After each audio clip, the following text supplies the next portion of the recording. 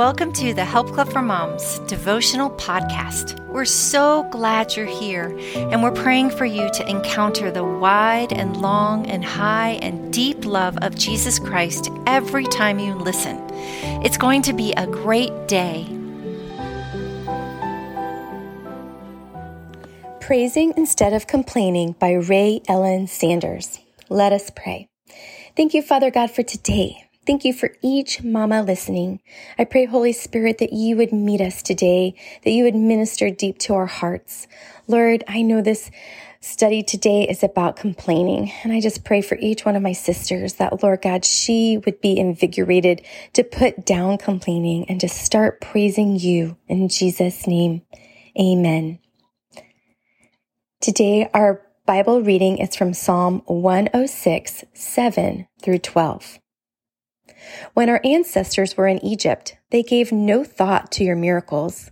They did not remember your kindnesses, and they rebelled by the sea, the Red Sea. Yet he saved them for his name's sake, to make his mighty power known. He rebuked the Red Sea, and it dried up. He led them through the depths as through a desert. He saved them from the hand of the foe, and from the hand of the enemy he redeemed them. The waters covered their adversaries. Not one of them survived. Then they believed his promises, and they sang his praise.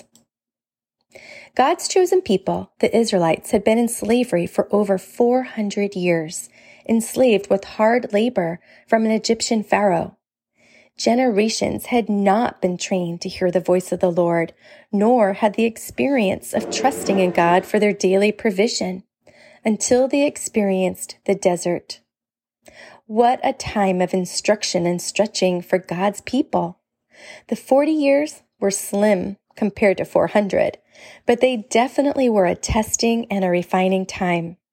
It was through trial and error they learned that God is holy, loving, just, good, reliable, praiseworthy, and faithful.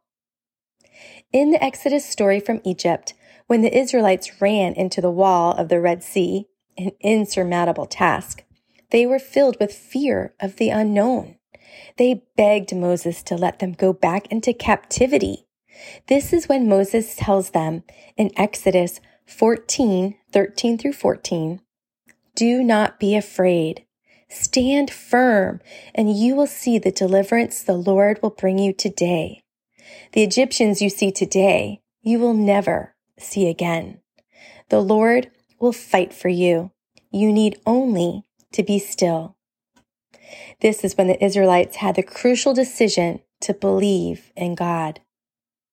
Moses then proceeded to raise his staff, stretch out his hand, and in obedience over the Red Sea, God demonstrated the miraculous parting of great walls of water on both the left and the right so that they could walk into freedom on dry ground. Hallelujah. What a miracle. Recently, my family moved to a new state, and we had to adjust to a new home, church, new climate, new everything. Even though I knew God instructed us to go, I still did my fair share of complaining about our move, and I was surprised to find a whiny Israelite in myself. Similarly, I wanted the comforts of my old life and longed for the sights and the culture of what was familiar. After reflecting on my sinful nature, I asked the Lord to forgive me for not having more faith in the steps that He was having us walk. I certainly didn't like identifying with the early Israelites who complained about food falling from the sky or water that quenched their thirst from a rock.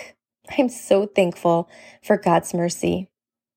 Mama, fear of the unknown can cripple us too, keeping us from moving forward in faith.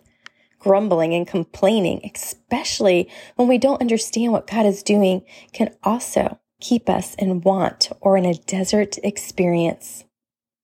Sisters, just think of all the miracles that we might be missing because of our complaining. Take some learned advice from some old Israelites and from me. Praise instead of complain.